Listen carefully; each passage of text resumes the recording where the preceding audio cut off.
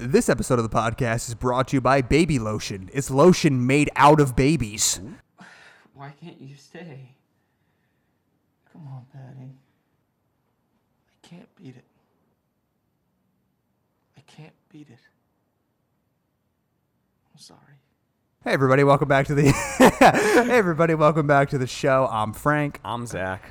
And on today's episode of Dragon Ball Z, we are discussing Manchester by the Sea.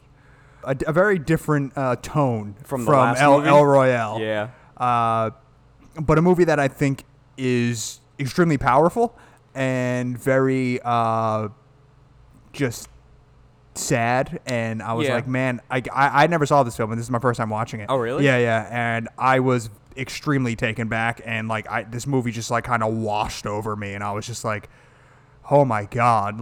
I thought it was fantastic. You can have your theory. Your opinion. I don't give a fuck what you think. But before we do all that, you give us the rundown, and then I'll give us the other rundown. All right, rundown time, guys. So Manchester by the Sea came out in 2016, directed by Kenneth Lonergan. And I felt like this movie came out a lot longer ago. You want to rephrase? I'll rephrase that. I felt like this movie came out a long time ago. Better? I think a little, not much. Came out different time period than I thought. I thought this movie came out maybe 2001, 2002. Oh, okay. And I don't know why, because I felt like I've heard this movie before, when I was a kid, and I was like, sad movie, no want action, kid now. Yeah. But yeah, I don't know, that kind of surprised me a little bit. Okay. But you only have 4 main characters in this film. Mm-hmm. So you have Casey Affleck, who plays Lee Chandler. You have Chandler. Yeah, Chandler. Friends. We're recommending Friends this episode. Oh no, God no. So Casey Affleck plays Lee Chandler. His brother, Joe Chandler, is played by Kyle Chandler, which is very confusing. You have Michelle Williams, who plays Randy, Yep.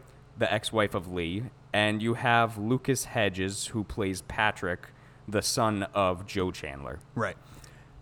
And then you have Matthew Broderick in here, but he plays such a minor role that it doesn't matter. Yeah, that's true. And a heavy movie. It is. It's a very heavy movie. Yeah. So a film about Lee, whose brother dies. Joe dies, and basically what the entire premise is Lee is now facing possible guardianship of Patrick because Joe, in his will, left that he wants Lee to take him on. And but never Lee, told him. Yeah, it never gave him any rundown or anything. And Lee is kind of like a recovering alcoholic. Would you say that? He's still drinking heavily. Yeah, he's still drinking, but he's definitely not to the point where he's getting belligerent every night. I definitely wouldn't. Getting into fights at bars. Yeah, but that's at the end. That's in every bar thing. No, but that's way at the end. No, it's in the beginning too. I don't remember that. What do you he right after he does all the plumbing stuff, he goes into the bar and has a drink and then gets into a fight with the guy. You're right. But I don't know. I wouldn't call him a straight up alcoholic. I would just call him I used to be really bad, and now I only have 3 beers a day, opposed to 25. I chew gum, so it helps. And yeah, it's basically what it's about. It's basically about him and Patrick, kind of just going on this journey of dealing with Joe's death, and then dealing with each other and how their relationship with one another and all of that. And I mean, it's done in a way that, again, how I said earlier with the in the El Royale podcast, where the dialogue in this movie and the way this movie is portrayed is very, very realistic. And I think that's kind of the reason as to why I like this movie so much was because it didn't feel like a movie. It really felt like you're watching these conversations and stuff happen, and it's I almost feel it's like voyeurism, where it's you're in there with them. You're just kind of eavesdropping on these conversations, because the way that the dialogue is written is so just realistic. And specifically when Joe dies and they're just standing at the hospital, it's a 10-15 minute scene of them just figuring out what to do. What is the process of death? Okay, go down, you can see the body. Okay, now what? Now we got to talk about the funeral services. Who takes care of that? All of that. And I was just This is something that I wasn't expecting. I honestly Yeah. didn't. Again, I never saw this movie, and this movie is not what I expected it to be. I thought it was going to be a lot different. But I'm happy that it is that it was what it is, because again, I really, really enjoyed it. I enjoyed it too. I mean, I have one issue with it, and it stems just like with Bad Times You at just El don't Royale. like Casey Affleck? No, I actually loved Casey Affleck in this film. Like, I haven't seen Casey in anything else, but I thought he played a really like deep, like Oh man, really. I want to talk about his acting. Yeah, but really deep, really like invoking performance. Yeah. In this film, and I think he should get all the credit, and not Ben Affleck anymore. yeah, no, yeah. I don't think Casey Affleck gets like a lot of like enough doesn't. recognition for like his body of work. Yeah, I've seen like his filmography, and he's not in a lot. No, he's not in a lot. I think he's very selective with his roles. But I think that the roles that he does choose, he's very careful, and I think that they end up always being like a good decision. Yeah. I don't know. I like Casey Affleck as an actor. I think that he's solid. So what didn't you like? I had another problem with the nonlinear storytelling. Oh God. This one got way more confusing than Bad Times. So Yes, I agree. Especially the beginning part where Lee gets the call that his brother is dead or is dying. Yeah. And he rushes to the hospital, and then you have it where he's grieving with his friend, and they're like, he's gone. Do you want to see him? Yeah. And then the next scene is them in the hospital with him just hanging out. And I'm like, is he dead or is he alive? Like, what, did they misdiagnose? Yeah. I think they misdiagnosed death. Oh, no, he was just sleeping. I do agree, but I think that there's something to be said about it on a positive note that they didn't spoon feed you this. I think that the director really was confident in the audience. You know, a lot of directors, a lot of movies, you know, So like you're saying I'm stupid. I'm not saying you're stupid. I'm just saying that I think that, you know, in an era of filmmaking where a lot of directors and a lot of studios are like, hey, we need exposition, and we need to spoon feed the audience what's going on, so we make sure that everybody is on the same page. And this movie is like, no, I'm not going to do that. I'm going to rely that the audience is paying attention enough that, you know, it might be, because I too was a little confused in the beginning. And then I realized, for me, it was like, oh, okay, Casey Affleck, he looks slightly different in the flashbacks, and then compared to like modern or like in, you know, real time. So I was like, okay, now I'm getting it. Now I understand like when we're in a flashback and when we're not. But I was a little confused in the beginning too. But I don't know. I found it admirable that he chose not to just like make it where like, oh, it's a flashback. Let's you know, like in some movies where it's like whoa, yeah, and or it's like shooting up into the sky. Well, not even that. More like the camera, like like there would be like a weird like hazy filter over it or something like that, and it's just like, okay, now we're in a flashback, and now I know that we're in a flashback. Like this movie was just like, no, like I'm heavily relying that the audience is paying attention and will understand it. But hey, I think that if that's your biggest complaint about the movie, that's not the worst. Other than that, like I really enjoyed this I was film. really invested, like So way more than I thought I was going to be. Patrick and Lee's like chemistry throughout the film, like really drew me in. And like I watched the trailer, and I kind of had like this feeling from the trailer that it was almost going to end on like a really good note, and like at the same time too, it was more of just Patrick kind of is an asshole, and he's trying to find somebody to be the guardian for him, but like he's being stuck with him. Yeah. And that's not how this movie is at all. No. Like, Patrick is actually like a really decent kid who is just struggling with the fact that like his mom is out of the picture and his dad is dead, and he's trying to like go through life. And he has 2 girlfriends and a band and hockey practice. Yeah, right? Like fucking. My girlfriend was watching this with me. She was like, "What the fuck?" Fuck that first girl. Yeah, that I didn't girl, like her. That girl is a fucking prick. Like when they're talking about Star Trek and how it sucks. Yeah. And I agree. I don't like Star Trek. Ooh. But, it's not my thing. I'm a Star Wars guy. Hot take with Zach. Star Trek or Star Wars? Star Boy or Starland? So, and then when she's like, are we really talking about this right now? And I'm like, fuck you. Let him fucking talk about Star Trek. It's like, well, the thing is, it's like, you know, they're at that point, it's like his dad just died. Yeah. And they're trying to, it's young kids who are trying not to be like super depressing and just like be sulking in sadness. And they're Exactly. trying to have like, trying to go back to like a little bit of normality when they're having a conversation, and they're just trying to make like a couple jokes and just like lighten the mood a little bit. And she's just like, nope, this isn't right. Let's just sulk in the sadness. And then even Patrick is just like, I don't care. You guys can talk about like Star Trek. It's totally fine with me. Because Patrick has, it's one of those situations where he's definitely upset. Everybody is upset. Yeah. But it's one of those things where it's like, Joe was diagnosed with congestive heart failure, so it's like, okay, he was given 5 to 10 years to live. So when you're given 5-10 years to live, the family, you're never fully. I've never had to deal with like a really close person's death, so I don't know, but I would imagine that you're never fully prepared for somebody to die. But when you're given a sentence and you say, okay, you got 5 years, you can prepare to a point. Yeah. Your family can prepare to a point where like they know that like this is finite. Like there is 5 years here. That's what we have together. So I think that Patrick is at that point where he's sad. He knows, his dad is gone, and obviously that he loved his dad. Him and his dad had a very good relationship with one another. But, so he's not like completely like in shambles. Yeah. But he's dealing with it how he's dealing with it. And I don't think that he's not like crying on the floor, sobbing all the time. He knew that it was coming. So he's he's all right. Yeah. He's not great. He's not good. He's all right. Yeah, like he's dealing with it in his own way, and that's what I found like really powerful about it. Yeah. And then you get into like the whole backstory with like him and Randy. Dude. My God, man. Well, yeah, that's Lee. Lee's background with Randy, I mean, it's sad. It's more than sad. It's the most intense thing I've seen in a while in a film. And it's told in a way that I thought was very smart. Yeah, and I had my girlfriend Jess like watching it with me. Yeah. And I had my girlfriend Jess watching with me. Oh, really? As well.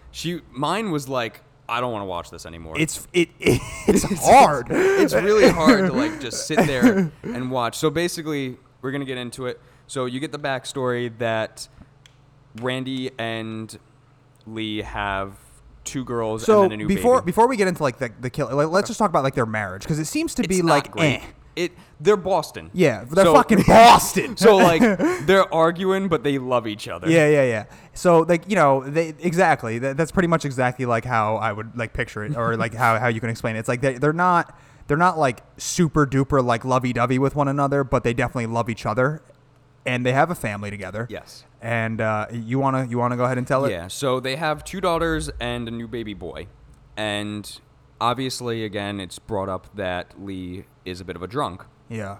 So he goes on to explain the story to the police. Yeah, so basically he's at he ends up like having a party at night with like a whole bunch of boys, and Randy's like, get the fuck out of my house, it's 3:00 in the morning, like leave. Yeah. So everybody eventually goes home. He walks to like a corner store that's like 20 minutes away To get more beer. And he's walking back. He hears like some sirens and whatever. Doesn't really think anything of it. And he's walking, and then he gets to his house, and his house is just in flames. And Randy is the only one that was taken out of the house. And you hear her like screaming like, my babies are in that house, but nobody can get in there. Like the house is engulfed in flames. And as soon as I saw like the firemen like holding back Randy and she's screaming, I was like, fuck, the kids didn't make it out. Yeah. And then you get where he was then brought to the police station. Yes. And he's going to tell his story of like what happened. Yeah, and he tells the fact that like I was drinking and we can't put on the central heat because it dries out Randy's nose or whatever, and so I put a fire on the log, like to warm up the house. So all the kids are upstairs. We have a bedroom downstairs. So I put the fire on. I went to the store for 20 minutes there and back, and I must have not left the cover on, and one of the logs rolled out and started a fire.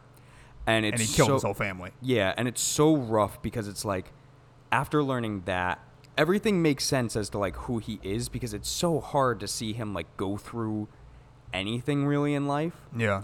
And man, like the powerful shot too, where it's like the cops are saying, Dude, sorry, we can let you go. Like it's not illegal to mistakenly leave something uncovered. Yeah. And he's like, what?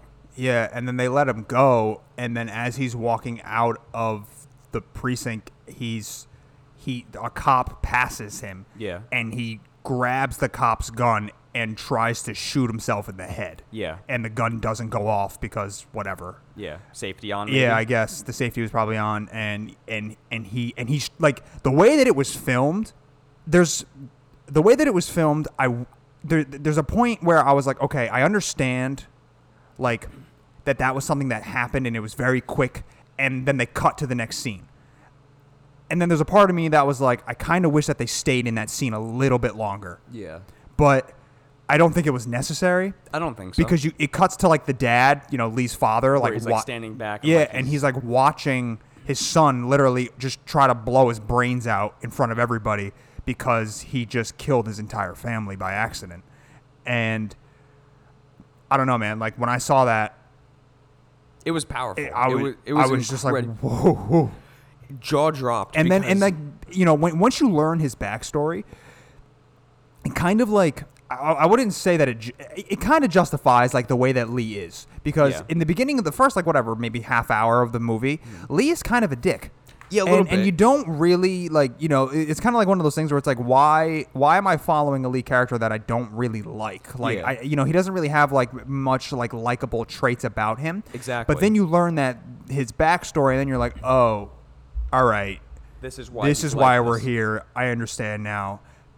And Lee is not a bad guy. No, he's just had a lot of shit happen to him. A lot of shit. And the worst shit. Exactly. And then his wife leaving him, Randy, and then finding out that now she's with somebody else and they're about to have a child. Yeah. And super fucking awkward because, like, she gets in contact with Lee and says, like, hey, I really want to come to the funeral. Like, I kept in contact with Joe for a while. And I brought it up to Jess. I was like, I would not be comfortable if, like, because she wanted to bring her husband, fiance, whatever. Yeah. I was like, I wouldn't be comfortable with that. Like, don't bring him. Like, there's no reason to. Yeah. And she was like, oh, well, like, to be comfortable. I was like, I don't give a fuck. Like, it's my brother's funeral. Yeah. And you're my ex-wife. We don't even really talk. You're having a child. I don't want to see the guy that, like, had your child. It's just one of those things where it's like, I guess it's one of those things where they had a life together. Exactly. Like a real life. Like a marriage, family, kids, house, whole the nine whole yards. thing.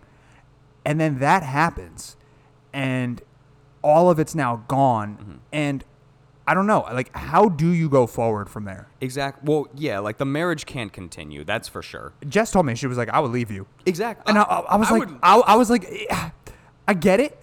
But it was also an accident. Yeah. But it's like the worst accident that you could ever possibly do. It's remember when we were talking about The Strangers and like the whole thing of proposing and then saying no, and it's like, where do we go from here? Yeah. This is dialed up to 12. Yeah.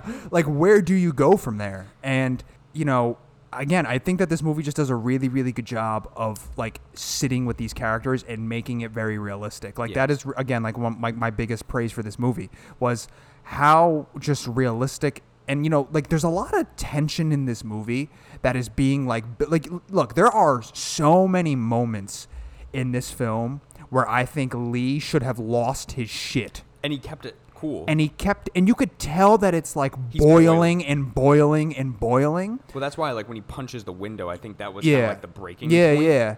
And it leads eventually to an eruption, but for the most of the movie, I mean, like, Patrick is not a bad kid, but he's definitely got like, a lot of baggage. He's a young kid, and he's just like, hey, can you bring me here? Can you take me there? We're gonna go to this. Drive me here, drive me there, drive me here, drive me there. And Lee's just like, okay, sure, yeah. And you can sense like the hesitance where he's just like, he wants to be like scream like no at him, but he just does it, and he just fucking like eats it, and I just thought that was like, I was feeling very tense. I was waiting for him to snap. I was waiting to explode myself because I was like, I need Patrick, leave me the fuck alone. I need a release here. Like there needs to be a release, and eventually you get that release. But you know, like it takes a very, very long time to get to that point where you're just like, all right, like, all right, we finally like let some like steam out, like, you know, for the first time. And that's why, like, one of the last points where I was like, Jesus Christ, like he's gonna snap,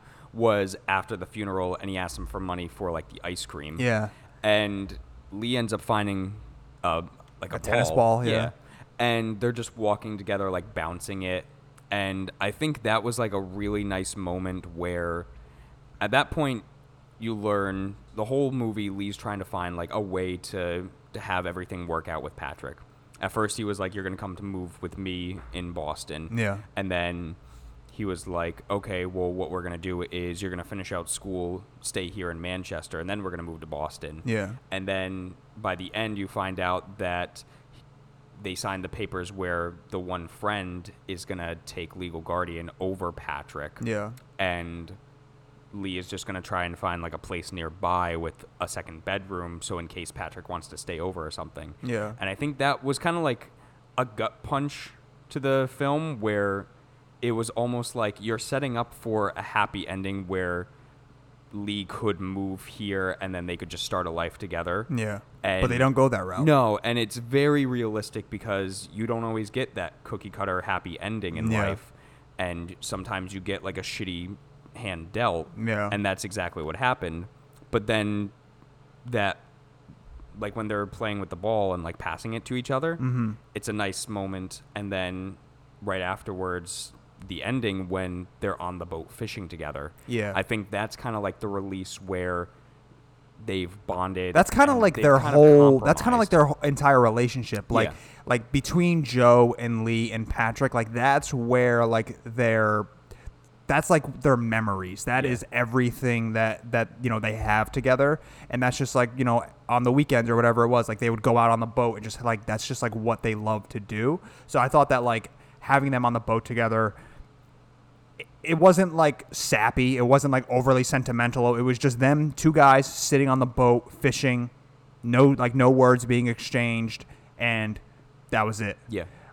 Before we like finish this off, one thing I want to discuss is, you know, the band they suck. Stentorian? They were awful. I believe in them. You have a tattoo on your chest Stentorian forever. No, one thing I really want to talk about was another kind of like real, like just notch, I guess, on the belt of realism was how they speak about they can't bury Joe. Yeah. Because they're in Boston. It's the middle of winter. The ground is too cold. We literally can't bury him. And they're like, okay, so what do we do with him? They're just like, well, we leave him in a freezer until like the ground thaws out after winter, and then that's it. And then I thought it led to a really good point where Patrick he goes downstairs and he opens up the freezer and like all the meat falls out, and Patrick starts having like a panic attack.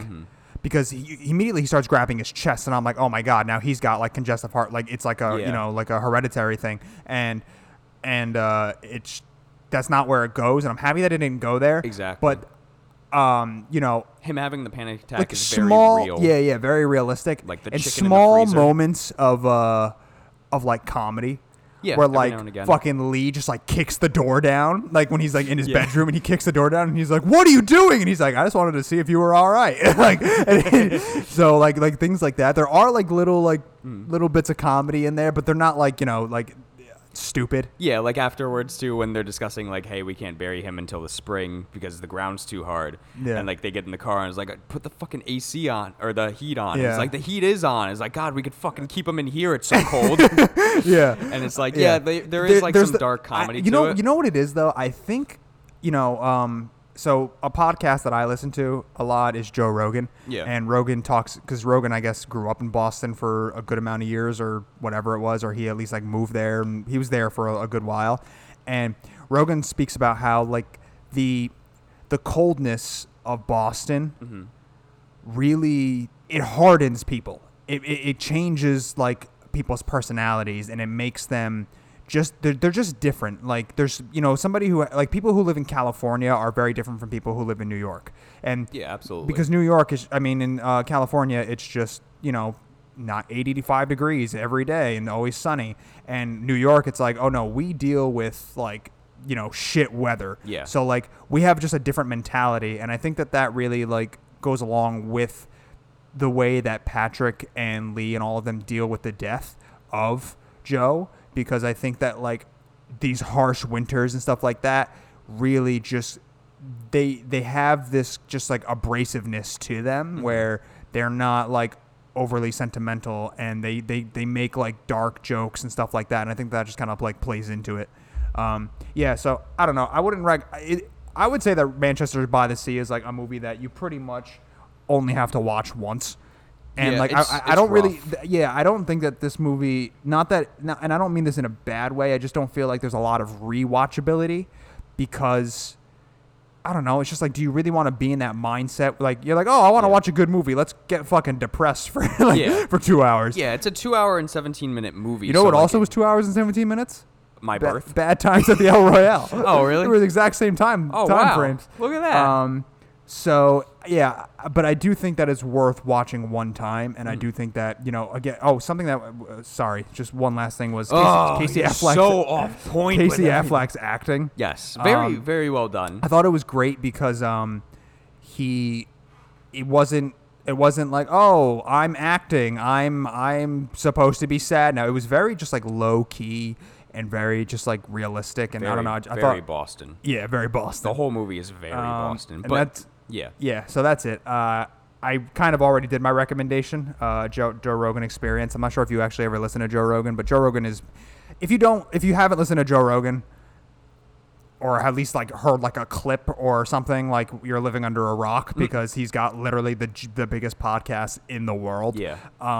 And you know, I think Joe Rogan has like a good multitude of people that he brings on, whether it's comedians or scientists and authors and writers, like stuff like that. Like he's got like a really, really good mixed bag of like musicians. Like there's just so many people that he brings on. I don't necessarily agree with everything that Joe Rogan says, and I'll be honest, I don't go to Joe Rogan's podcast to listen to Joe Rogan. I go to Joe Rogan's podcast to listen to his guests, because he always has really, really interesting guests. So I highly recommend Joe Rogan's Experience. I think that it's probably something that like everybody already knows about, but it's still just like, especially like in like these weird times, like the Joe Rogan Experience is always a good time. And that's it. And if you didn't know, he's from Fear Factor. Yeah, if you don't know, Joe Rogan's the guy from Fear Factor. Yeah. Zach, what movie are we doing next? Or are we not doing a movie? We're not doing a movie, Frank. We're doing a character study. We're doing a 2-for-2 double pack. Ooh. So I want to do a character study on Tom and Winslow from The Lighthouse. Okay. I will not be joining that one. All right.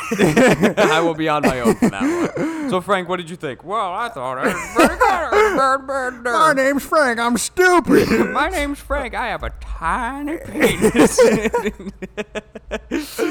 Frank, don't say that about yourself. Zach, you should just do this all by yourself. Oh, Frank, that's so kind of you to say. I knew you would agree with me on that. And that's it. So, great. Character study next. I'm very excited. Cool. Yeah. Zach, take us out.